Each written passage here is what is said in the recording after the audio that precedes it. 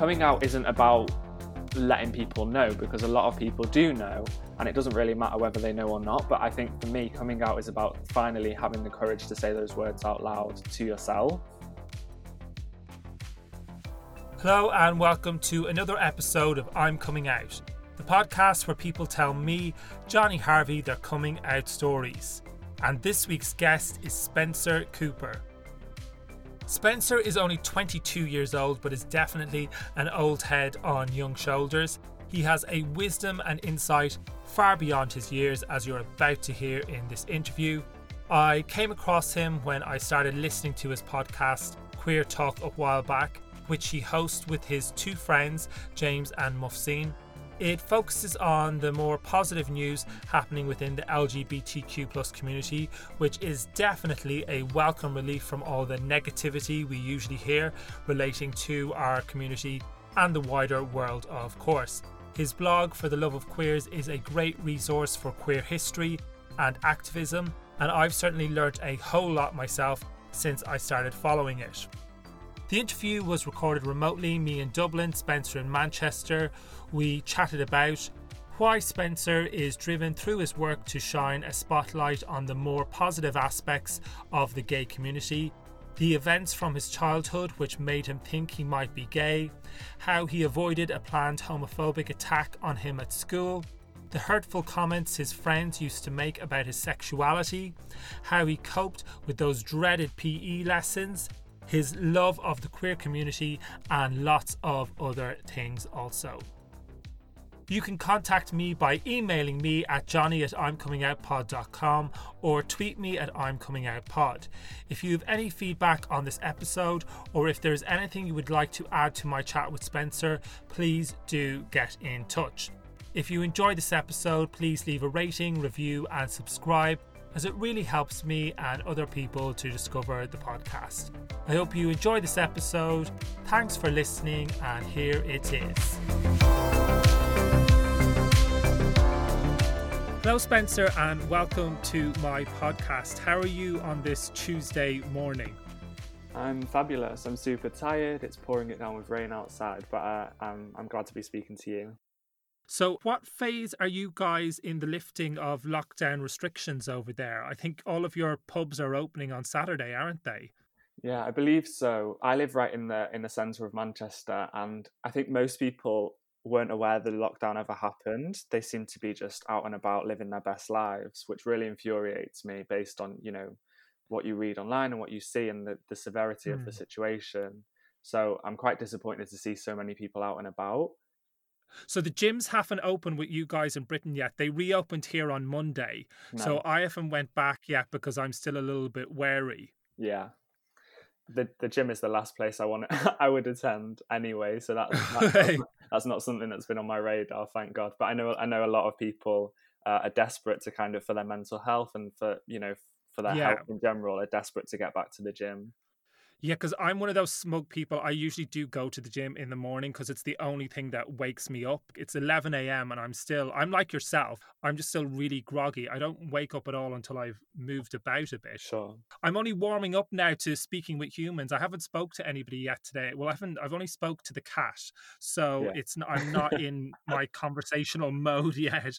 But let's talk more about you. Enough about me and the gym. I'm so self-obsessed. Me. So tell me a bit more about your blog, For the Love of Queers, and what inspired you to start it. So I started researching you, I think, over the weekend, and it's just such an incredible resource, your blog, and it's really educational and informative, and I wish something like that had existed when I was younger. So tell me a little bit more about how it came about. I think you got it in one. I created it for exactly that reason. Nothing existed like this when I was younger, or nothing that was available to me.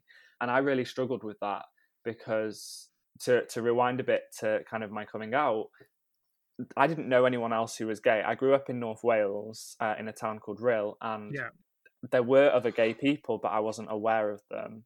And so I hung around with a group of girls who, had boyfriends, did the generic thing that happens in high school. And I couldn't relate to them, and I couldn't relate to being myself. And I didn't relate to any of the guys in the school. And it was just a big mess in my head. And when I went home, I couldn't express myself because I didn't understand who I was or what I was or why I felt the way I did. I didn't, because I had no example of what gay was. I didn't know that I was gay, if that makes sense. No, that you've just articulated my own adolescent experience. That's pretty much exactly the same as it was for me. And just to digress for a moment, I wanted to ask you a little bit about North Wales because I've gone a little bit neurotic about planes. So whenever I'm Okay. traveling to London recently, I've got the boat to Holyhead and I've traveled through North Wales and it Yeah. seems incredibly beautiful. The countryside is incredible there. Yeah, it definitely is. There's some really nice areas. North, where everyone paints it as this beautiful landscape. Where I'm from is a little town by the beach, but it doesn't. It's not cute. It's not cute at all. It's quite a rough area.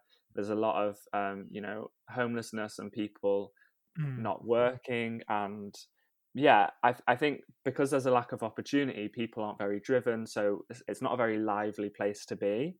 I don't think many people are proud to be there or want to be there. There's a lot of seaside towns, isn't there, in England? And once package holidays became more readily available and air travel became cheaper, and those towns they really deteriorated, didn't they?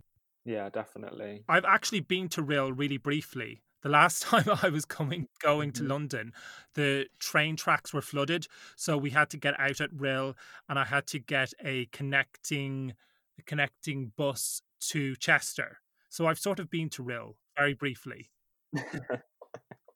Yeah, the train station slash bus station is where all the interesting people hang out. So I'm sure that was a great experience for you. Yeah, well, I would have walked around, but I'd no time. I just had to get off the train and get on a bus. So I can't say much about my time in Rail. I'm glad you didn't walk around. It's not you would have regretted it, and Right. you may never go back. You should never go back. Yeah, I don't know. That doesn't sound too encouraging. I probably won't be having a walk around Rail anytime soon. So your podcast, Queer Talk. So I've started listening to that yesterday. I really loved your intro music as well. I mean, that sounds very years and years. I think I need to change my intro music. It sounds a bit like the music for a medical drama or something. But I really enjoyed your podcast. You've got great chemistry between the three of you. Have you guys known each other a long time? Not particularly. Basically, it's kind of a sibling project to For the Love of Queers, and I knew of Mufseen, and I just kind of started speaking to him and was like, "Let's hang out, let's go for a drink, let's work on some stuff together." So I met him back in, I think, October, November last year. It was it wasn't that long ago, and we just hit it off straight away. We just kind of connected. He works for Pride and does a lot of activism himself, and the stuff I'm interested in. We just clicked, and it was amazing. And he was talking to me about wanting to start a podcast, and I was like, "Well, enough talking. Like, let's make it happen." I didn't have a clue how that would go, how it would work, what we would do, but I knew that I had a load of queer people kind of behind me, and I knew that what I wanted to do was to raise their voices on For the Love of Queers, and a podcast was the perfect way to do that. So we did some planning. Then I stumbled across James's podcast that he had at the time, and I was like, wow, like this guy knows what he's doing. Like this is exactly who we need in order to make this work. So he was the techie one that made everything run so smoothly. He was incredible. And it's great that you're focusing on positive stories about the LGBTQ plus community, because for so long, for pretty much all of our history, the community has been synonymous with negativity and with tragedy and with shame. So it's great that you're shining a spotlight on the good things that are happening within our worlds. Yeah, completely. I think one of the things, I think we get clickbait for another homophobic attack, or this happened or that happened, and someone was someone's life was ruined, or someone became homeless, or suicide, all these things, and it's all clickbait, and we share it constantly to try and vocalize how damaged our community is by the outside world. And for me, we don't often enough celebrate all the good things that happen. Like, there are so many incredible people doing incredible things. There's incredible organizations, artists, everything. And I was like, right, enough of the bad stuff. Like, people already know the bad stuff is happening, but why can't we talk about the good stuff? And it's not to gloss over that the bad stuff is happening. It's, you know, I want people to just feel good when they listen to us. I really like the concept behind your podcast. It's a really good point that you made, because I think there's so many gay media platforms and media platforms and outlets in general, and they keep sharing really dangerous rhetoric that's being spouted by crazy people, you know, and I don't understand why they need to keep sharing it, other than, as you say, for clickbait, because, you know, oh, gay people are to blame for the bad weather or the storms, or gay people are to blame for the pandemic, you know, and it's just so stupid. It's so absurd. Why are you even giving these people a platform in the first place? Completely. It's my biggest quarrel. You know, gay media outlets often don't give the voices to the community who have things to say and things to write about, and yet, you know, J.K. Rowling can make front covers and headlines, and she doesn't deserve, you know, the time of day, never mind any of this airtime. And it really frustrates me. So again, you know, for the love of queers, whilst it's growing and it's still in its early stages, I want it to be a space where people who have something to say get to say that. So tell me a bit more about you, Spencer, and what it was like growing up in Rhyl. So what was your awareness of homosexuality when you were growing up as a kid and then later as a teenager? I would say honestly that I really wasn't aware of homosexuality. When I look back at me being a kid, one of the prominent things that stands out, every weekend I would go and visit my dad, and I had two stepsisters that lived there, and we would all put on a show every Sunday morning that I very much take credit for, organised, you know, ran, fully produced, everything. It was ridiculous. Creative directed. And absolutely. And I would always be the lead female role, so I would always be the princess or whatever, because they just weren't good enough. They didn't have the talent that I had. I love that. What's really good is that they're never going to listen to this, so it's totally fine. We have a great relationship, but they you know, it's fine. So I can slag them off till the cows come home. Yeah, so I would do these shows, and they would do my makeup. I would put my dress on, and I would lead the whole show from start to finish. And to be honest, they were a little bit like my backing dancers. They weren't really sure why I wanted to do all these shows. It was like 6 a.m. on a Sunday, and I was like full of energy, ready to like express myself. So this is one of the given kind of factors. When after I came out to my family, they were like, yeah, we know, like, do you not remember all these performances you gave us? Like, it was a little bit of a signifier. So that was really it just makes me laugh. I can't be mad about the fact that I gave it away. But at the time, I was surrounded by female, you know, friends, family, role models, and I just related to them, and I wanted to be like them because they were the people I respected. I didn't respect guys so much because, first of all, the way they, you know, obviously it was high school, so it was all a bit ridiculous, but relationships, all my girl friends would date guys in school, and then they break up because so-and-so cheated on someone, or they kissed someone else, or they just broke up because they didn't like them anymore, you know, all these 5-minute relationships in school. Yeah. And I would storm around school calling all these guys out, being like, you treat women like this, you know, at the age of like 12. Which is just insane. I'm amazed, you know, I never got a black eye or you know, put in my place. So you've covered quite a few years there, Spencer. So let's go back to the... No, it's fine, don't worry. Let's go back to the performances as a child with your two sisters. Yeah. You put on these performances for your whole family. So what was your dad's reaction to them at the time?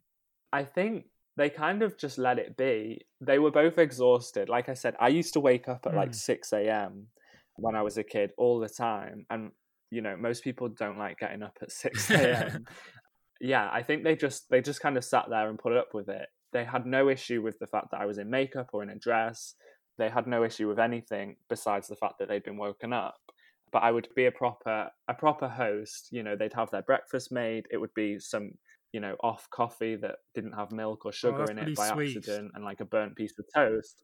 But I was like, hold on a sec, guys, come on, you've got breakfast, you're getting the 5-star treatment here, you know, I'm all dressed up, like let's just do this. I actually need to have this conversation with them, but I don't know whether they enjoyed it or not. But it happened every single week, like clockwork, so they didn't put a stop to it, so I guess that's good. And what was your relationship like with your dad growing up? It was really interesting. So him and my mum broke up when I was 3 years old. So I never remember him living at home with us. And him and my mum now, as the love guru I claim myself to be, I would never put them together. I can't imagine them being in a relationship. It doesn't make any sense to me. I've told them both this. It just, you know, I'm like, of course you broke up. Like, thank God you broke up. Imagine what a catastrophe this could have been, which is hilarious in itself. But yeah, so my dad left when I was 3. I would see him every weekend. He was always kind of there, always at the end of the phone, whatever. But he's not one to show emotion. So all the things that I would go to my, you know, male role model father figure about, he just completely, it went over his head almost. So I've had a long, you know, kind of battle with him about emotions, because he just doesn't seem to get it. And it's not that he doesn't care, and it's not that he doesn't support me. He just doesn't know how to address that himself. It's quite different for men of that older generation, isn't it? They were just raised in a very different world where expressing your emotions was just, it was not an option. It just did not happen. And that, as always, like with all of us, that programming is just so deeply embedded from their development years. And then there's probably other reasons, which, I mean, I would probably need some scientist or biologist to explain to me. I mean, it's probably just wiring, isn't it? Yeah. Women tend to be just that little bit more in touch with their feelings and their emotions and a little bit more open. Whereas obviously there's a whole spectrum of gender, and we all have both masculine and feminine aspects within our personalities, but it does tend to be more towards the feminine end of things. So yeah, I definitely understand what you're saying. And when you were talking about your time in secondary school, and you mentioned there that you stood up to quite a few of the lads, so you seemed like quite a brave and gutsy character. So can you tell me a little bit more about your time in secondary school? This is a really interesting one. So the whole dynamic was that I was actually quite quiet and anxious, and I was a very independent child. My mum suffers with depression and anxiety, and has done for my whole life at least. So I very much, you know, took over. I'm a massive control freak, which goes without saying. I don't know if that's come across so far, but it's definitely the case. No, not at all. I'm quite controlling because I like things to work to the, you know, in the best possible way. So I very much kind of, I wouldn't say I cared for my mum, but I looked out for her, and I kind of managed her emotions and what was going on with her from quite an early age. So in terms of high school, that was my place to, like, I didn't have to look after anyone anymore. Like, I could just be.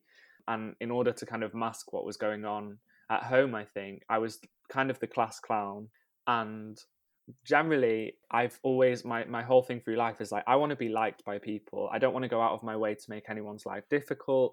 And I really want to be liked. I want that validation, because my mum loves me because she has to, but she has her own stuff going on. And my dad loves me, but doesn't know how to show it.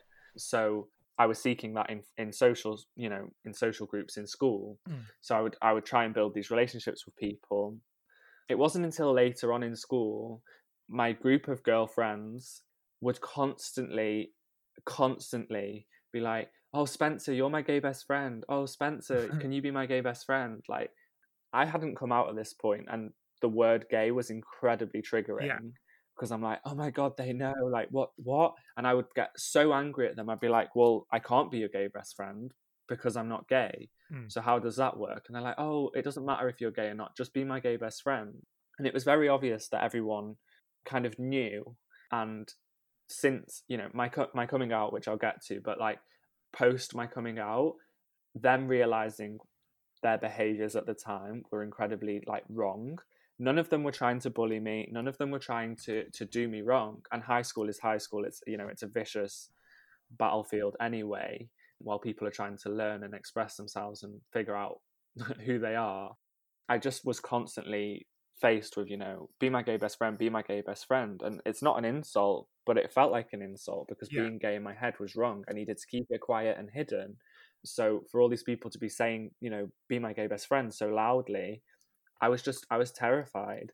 And I remember running home from school one day and just like holding my mum and being like, Mum, no matter what anyone tells you, like, I'm not gay, okay? And I was in floods of tears. And she's like, like, okay, what's going on? And I don't think anything had happened. I just was so desperate to keep it quiet because I didn't understand it. And I didn't want other people to have more of a control over who I was. No, I totally understand that. And those girls, they weren't calling you their gay best friend. That was from just a place of ignorance and not knowing any better. They didn't necessarily have bad intentions or want to hurt you. They just didn't understand it. And they were unknowingly outing you before you were ready to come out. And I totally get how anxiety inducing that might be to think I'm going to be outed to everybody and everyone's going to know this before I've even processed this myself. Yeah. And being the first one, there were probably other queer people in my school. I know since school, a lot of people have come out.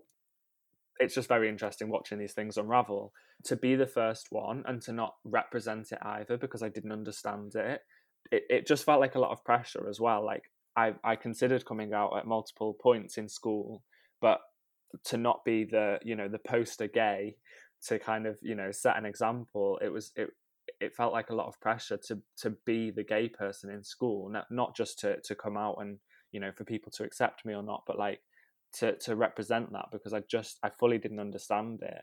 I remember watching Glee at the time. I love the excitement. Just to point out to anyone listening, I don't watch the 4th, 5th or 6th series because they were truly awful. They're really, really bad. And I don't like to disrespect anybody's hard work. But yeah, the cheese is unreal. But the first season was what I think was really funny and really strong and really groundbreaking. Sorry, Spencer, back to you and your story. I've said my bit on Glee. Back to me in the studio. No, I think I was watching things like Glee and Ugly Betty and seeing these gay characters. I love your gasp. Such You're so excited about all these shows. Honestly. Yeah, I was watching these shows with strong kind of gay characters, and they were very much stereotypes, archetypes, very strong, in your face characters. And so that was kind of my first understanding of what I was supposed to be like. And to be like Kurt or to be like Mark from Ugly Betty, like that was a lot of work for me to get there, right? Like in order to, make a duplicate of these people, I was going to have to, I don't know, I had to change my wardrobe, I had to change my look, I had to change my voice, my walk, my interests. All of a sudden I had to care about fashion when I had no interest in fashion in the world. And yeah, I was just so overwhelmed by this journey I had to go on before I could be gay that I was just even more confused and set back. How do you feel about that representation now? Do you think it's relative, like it had some positive and really negative aspects? Do you think there should have been more diverse representation out there in the media? Completely. I think now I look at the amount of queer representation back then, I'm really grateful that it existed, because if it hadn't, I may not have known what gay was until much later. But like I said, it felt like a lot of pressure to be this character for me, for me to mirror that. So I actually wish that there were just more subtle gay queer characters across the board that, don't have drama going on and don't, walk around making noise and being fashionable and whatever. Like, they just exist. And I think we are moving towards that, but I think we still have a long way to go. Yeah, I can definitely relate to that, because I mean, there's definitely that aspect to my personality, and definitely when I was younger. But I'm a little bit older than you. But I felt the same way in my adolescence, because the only gay people I knew of was Graham Norton. And don't get me wrong, I love Graham Norton. He is brilliant. He's an absolute legend. But I kind of thought I had to, that's what I had to behave like Elton John or like Graham Norton. I just thought that was it. You're gay, you have to be like. I didn't realize that there were lots of different types of gay people, and that's why visibility is so important. But what kind of school did you go to? Was there a lot of homophobia there? Was gay used quite a bit as a derogatory term, as a pejorative adjective whilst you were at school?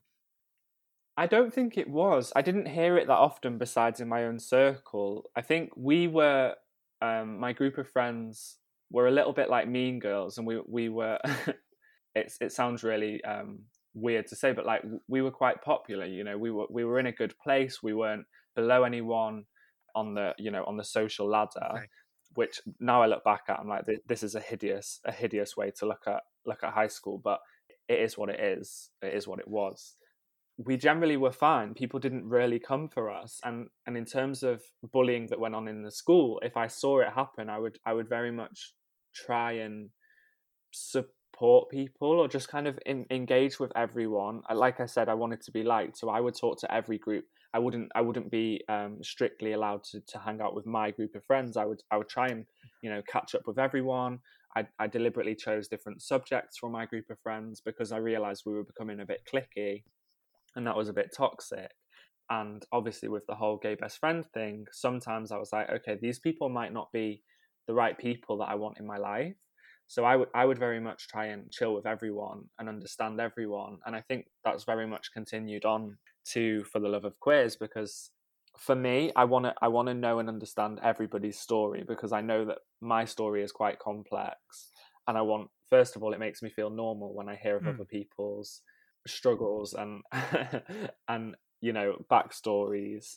In terms of homophobia, I don't think it wasn't a huge thing because no one was really out.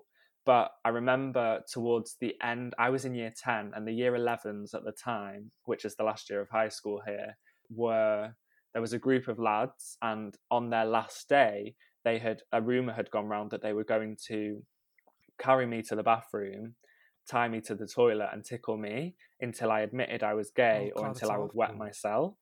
And completely came out of nowhere, right? Like I'd never spoken to these people before. I'd never been subjected to homophobia, and I was really confused but also terrified that this just came out of the blue, and I knew that it could happen at any moment. So I basically stayed home until they left school for a week or so, because purely I wanted to be in control. I didn't want to be embarrassed like that. I had nothing to hide because I wasn't out.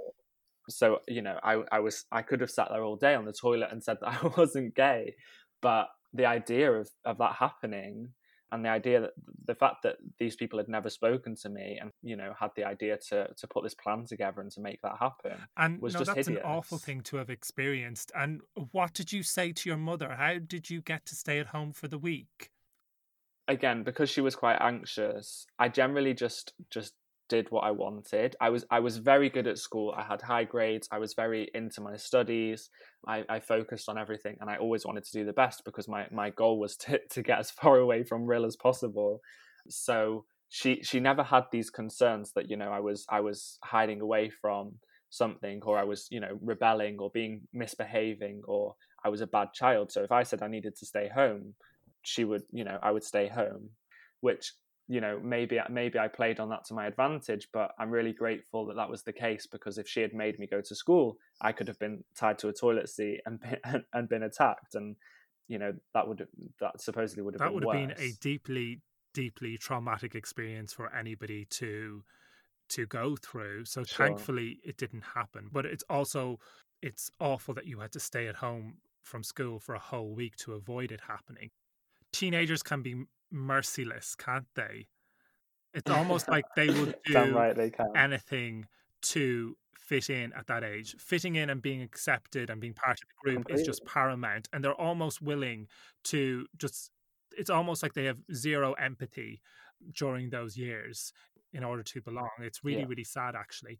And just there where you mentioned, I thought that was really interesting, where you said that in your school they didn't really use gay as a pejorative adjective, because I asked this to pretty much everybody, because when I was in secondary school it was used every 5 minutes. It was just people were obsessed with all things gay and homosexuality. Maybe it's a thing in Ireland. Maybe it's more of a slagging term in Ireland. I don't know what it is. Yeah, it definitely is a thing here. I maybe put a block on the word because I have a 10-year-old cousin, and he is in primary school at the moment, and I picked him up from the playground, and he was calling his friend gay, and I pulled him up. I was trying to be as as calm and parental as possible, but I was like, do you know what that word means? And he looked at me and was like, yeah, it's when a boy kisses a boy. I was like, so why are you saying it? Does your friend kiss other boys? And he was like, I no. And I was like, okay, do you think it's funny? And he maybe that was the wrong way to approach a 10-year-old, but we were family, so it was fine. And I had his best interests at heart, and he knows that I'm gay, and he basically goes around the house singing about Spencer's gay, but like he kind of understands it a bit better. And part of him, he says as well, like, oh, if you don't have a boyfriend right now, that means you're not gay anymore, right? So he's trying to learn, but it is still used as an insult in the playground, and this is in primary school, right? So this whole discussion that's been going on about bringing LGBT into the education system, it definitely needs to happen, because kids are well aware of, well, I say they're well aware, they're aware of the word, they might not be aware of its meaning. Yeah, no, it's great that your cousin had that opportunity to learn from you and to be educated as to why it's so important not to use the word in that way. And as you say, the LGBTQ plus education is so important. I mean, there's a disproportionate number of our community with mental health issues and with addiction issues, and suicide rates are higher. And that's why our brains are just so plastic when we're children and when we're adolescents, and it's almost like the shame is just neurologically wired into our brains. It's like, how could it not be? So when did you Spencer, gain clarity that you were gay, and then how did you go about the coming out process? So it was definitely my friend in college that I mentioned earlier. He kept asking me in private, are you gay? I think you might be gay. Are you sure you're not gay? And I denied it for as long as possible. And then eventually I just said, like, I've sent him a message saying, like, I think I'm gay. And it all just makes me laugh now. But like, sending that message was, gut wrenching, that absolutely terrifying. And we spoke it through. And as soon as I told him, I had this adrenaline to just tell everyone.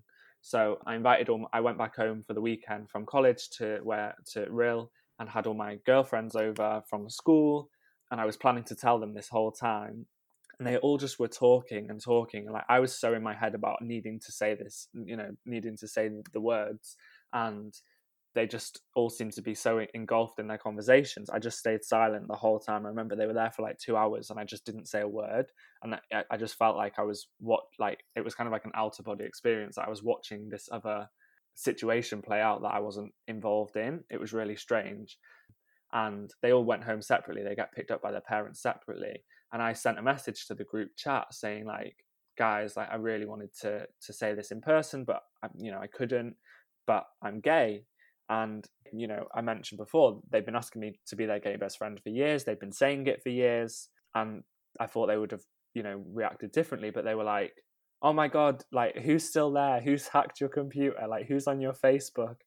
Like, is this true? Like, who is this? And I just died, because they'd been trying to get me to say it for so long. And now I finally said it. And they thought I was lying or joking. And I was like, no, like, please believe me. They all called me and was like, I want, like, say it to me, like, in person, so I actually know, like, is it true? And I was just freaking out. I was running around my house, like, screaming and crying. And because I was like, gosh, this took me years. And now I have to justify it. Like, I have to prove that I'm gay to these people. Your friend's response when you went back to Rhyl for the weekend, that was just, again, probably from a place of just a lack of understanding, wasn't it? Yeah. But again, like, nothing like this had happened to them before. And I don't know. I can't explain it. But since coming out, when I wrote my coming out story as one of the first posts on For the Love of Queers, and saying my story from my perspective, they all messaged me and apologized because they had no idea that they had made me feel that way or that they had reacted in that way. See, this all keeps coming back to education, LGBTQ plus education. Those girls didn't have any bad intentions. It wasn't from a malicious place. They just didn't know any better. Yeah. It's all very interesting. You know, in high school, everything was separated into boys and girls. PE obviously was boys and girls, and I used to sneak into the girls' class and, you know, beg the teacher to let me play badminton or do Zumba, because rugby with all these boys I'd been shouting at for breaking up with my friends wasn't the best place for me. And I was going to ask you, did the PE teacher let you partake in the girls' lessons? Sometimes, yeah. I ended up building up this thick skin. I had a very hard time in PE, as I think a lot of gay people do. So we had there was like top set and bottom set. So like the skilled, you know, muscly guys, and then me, and the people that weren't so good at sport. And I was in my element with the people that weren't so good at sport, because we were all doing it at our own level, at our own pace, and it was fine. And then towards year 10 and 11, they put us all together. And I was like, well, I have nothing to prove to these people. Like, you can't put a group of very skilled people and a group of not so skilled people together and be like, right, go, because you're just going to make our non-skills, you know, worse. You're going to make us, you know, you're going to embarrass us and humiliate us. You know, it was one of those where I was always picked last to be on the team, and I just wasn't here for it. And people would insult me for not being good at sport, not because I was, you know, gay. They just were like, oh, you know, Spencer, you don't do this, you don't do that. And I went to the teacher and I said, listen, I don't come to school to, first of all, to play rugby, second of all, to be insulted for not being able to play rugby. I'm not going to show up for this. So I went to the girls' class for a while and did badminton. And then I had a very good relationship with my art teacher. And I said, like, listen, I need your help. I need you to get me out of PE. Like, you know, if you need me to do a display, or say I've got extra work to do, or any possible reason we can come up with, I don't want to be in PE anymore. I said, I'm just being insulted. And then eventually I started hanging out in the art department, and I just worked on, you know, I was just being creative. And no, I can totally relate to what you've just said. I just used to dread PE, and I used to feel so exposed at any sort of sporting thing at all. I went to a school where they played rugby as well, and I just could not play it, and I'd no desire to be good at it. I'd zero interest in it, and just that whole world is it's so foreign to me. And then people used to put it down to me being lazy, and that used to really upset me, because that's, you know, one thing that I'm not. And I love exercise now. I really love exercising and running and all the rest of it. But even to this day, I kind of do have an irrational hatred of sports. I respond really badly to sports. Like, and I don't use the H word very often or lightly, but I just can't stand them, because I grew up in that world where, you know, we've like Irish football called GAA, and it's just all consuming. Everyone's a fan of it, and everyone's involved in it, and everyone goes to the matches, and you really are an anomaly. Like, they just do not understand that somebody might not like football. They just can't get their head around it. But back to you, Spencer, enough about me. Did your art teacher let you, I'm talking an awful lot about myself today. Did your art teacher let you go to art classes during the PE sessions? She was incredible. We've actually remained friends after school. Nice. After high school, I catch up with her a lot, because she really helped me out.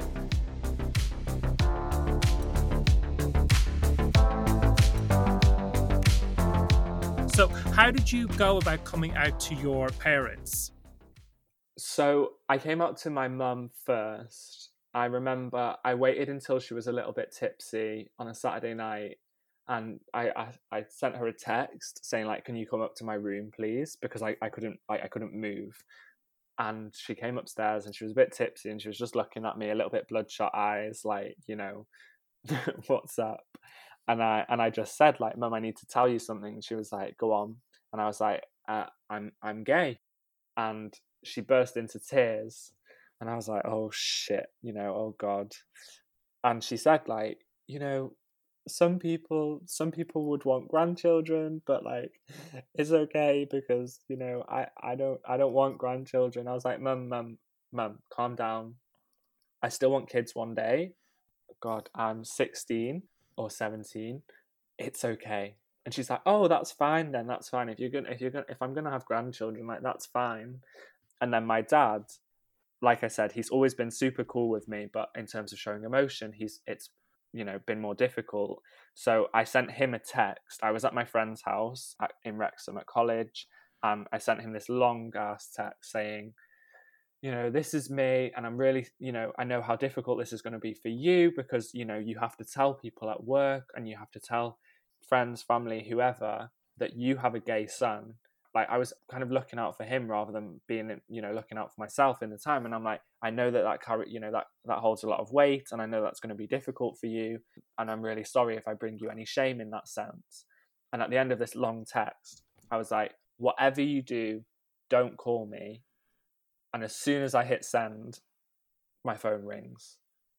And I just answered, and I was like, are you joking? Like, I just told you not to call me. I just told you the biggest thing ever. Are you joking? And he was like, I just want you to know that it's all fine and that I love you and it's fine. And I just cried, and I was like, okay, thanks, bye. Like, I'll speak to you in a few days when I've got over all of this. Overall, it was perfect. Like, I couldn't have asked for two better situations. Well, I'm really glad to hear you had a positive coming out experience to your parents. But what you said there, you mentioned about how emotional the experience it is, because you've been building up to something like this for years and years and years, and it's years of pent up emotion and feeling and stress and angst all being released in that one moment, isn't it? And it's quite anxiety ridden. It's coming out itself, because you don't know what the outcome is going to be. You don't know people's responses, and it's like your adrenaline is really pumping when it's happening, isn't it? Yeah, completely. And you always expect the worst. You expect them to react, really badly, or just to be like, oh my God, So a lot of people I came out to in my family were like, yeah, we know. And for me, I was incredibly disappointed by that, because when you build up to such an experience and such a situation, I kind of wanted a reaction. And that wasn't why I was coming out, but I wanted them, coming out isn't about letting people know, because a lot of people do know, and it doesn't really matter whether they know or not. But I think for me, coming out is about finally having the courage to say those words out loud to yourself. And that, for me, when people were like, yeah, we know, we've known for years. My grandma was like, I knew when you were 3 months old. My grandma's, 3 months. Fabulous. She just, she wanted to compete with everyone else. I knew first. I knew as soon as I saw you. And I was like, no, you didn't. Yeah, I've heard that from people before. I think Justin Myers said that as well. I think people don't intend, or they don't understand that saying, oh, I always knew, or I knew already. To a gay person, obviously, it's such an important moment, and it's not the best response to something that is so huge and so big for you. That comment can come off a little bit dismissive. I mean, even just like a scream, like, I wanted some drama, like happy drama, but drama. I wanted people to be like, oh my God, that's amazing. Like, yes, like all this, it was just like, yeah, that's fine. And like, ever since, my dad, everything I do, his way of like affirming or, coping, or I don't know what the right word is, his way of respecting my homosexuality is to be like, oh God, you're so gay. Everything I do, I'm like, oh, can I show you the clothes I've bought? He's like, oh, you're so gay. Oh, I'm going to make a sandwich. Oh my God, you're so gay. And that's him trying to, relate to me. And it just cracks me up. And I'm like, Dad, just because I'm gay, I mean, I kind of going against my own beliefs here. Just because I'm gay, that doesn't mean I make a sandwich. I think Ricky Gervais does that on one of his stand-up shows. It just comes from a place of just not understanding and not knowing many gay people, isn't it? Yeah. Yeah. No, I'm very glad. I'm That's very it. happy that you had positive coming out experiences for the most part. But on a lighter note, I wanted to ask you one of my favorite questions. I ask this to everybody because I'm determined to make up for all of the time that I couldn't speak about fancying boys. So, who were your crushes when you were growing up, or now even? Ooh. I think now I just fancy everyone. Do you have a type?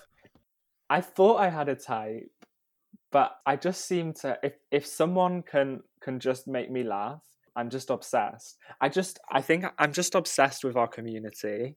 Obsessed might be the crazy word that maybe I shouldn't have painted myself as, an obsessive person, but I just love how different everyone is. I love when I see someone dress really well. I love when I see someone do spoken word. I love when I see someone sing or perform. I love people who do makeup. I just love queer people being queer, and honestly, I would just date everyone in our community a lot of the time. When I see something that just like makes me smile or makes me really happy, I'm like, do you know what? If we could all be on an island and just and just live our best lives and just all just love one another, it would be so much fun. Because I hate that even now we still have to switch it on and off. If I go to work, my bosses are very accepting and I'm very queer at work, and they they tolerate me being over the top in every way possible. But I hate that we go into a meeting and I have to kind of tone it down, or I walk through town and I might have to tone it down if it's late at night, or whatever. And I just love people that never tone it down. Like, that to me is just very attractive.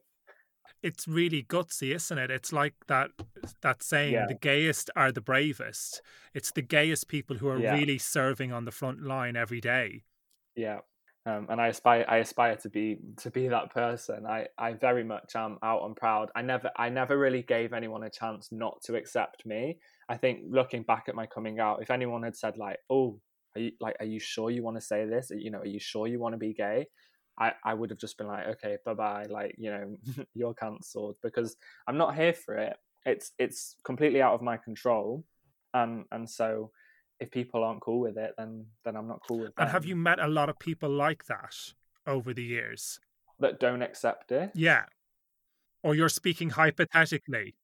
I'm speaking hypothetically because I just want them to embrace our sexualities. I want them to embrace how amazing our lives and our culture is, Yeah.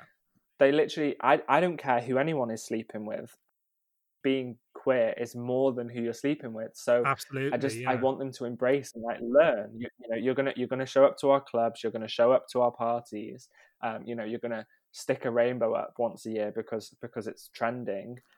Then embrace me for who I am. Listen to what I've got to say. I think you're so inspiring to listen to, Spencer. You really are. You need to pay a trip to Ireland and come meet my family and friends and educate them. Absolutely. I just want to meet your cat. Oh, Gizmo is the best. No, Gizmo's lovely. But no, you're right. You've got such a positive attitude, and the work you are doing is incredible. I'm learning so much from following your blog, and I've only been following it for a few days. And I think it comes from such an altruistic place with you, doesn't it? You genuinely do want to spread a positive message, and you really do want to help people, and that is really, really incredible. Spencer, it has been brilliant chatting to you today. Thank you so much for your time. No problem at all. It's been amazing. This was my first podcast that I haven't hosted, so it's really nice to be in the opposite side. What was it like? Which do you prefer? Do you prefer to be the interviewer or the interviewee? I love being the interviewee. I love talking about myself. I'm not used to talking about myself. Sorry, I'm kind of been in lockdown out in the countryside for a very long time, so I haven't really seen anybody. But Spencer, thank you so much for your time, and best luck with all of your writing and with your blogging and with your podcast. Spencer, thank you.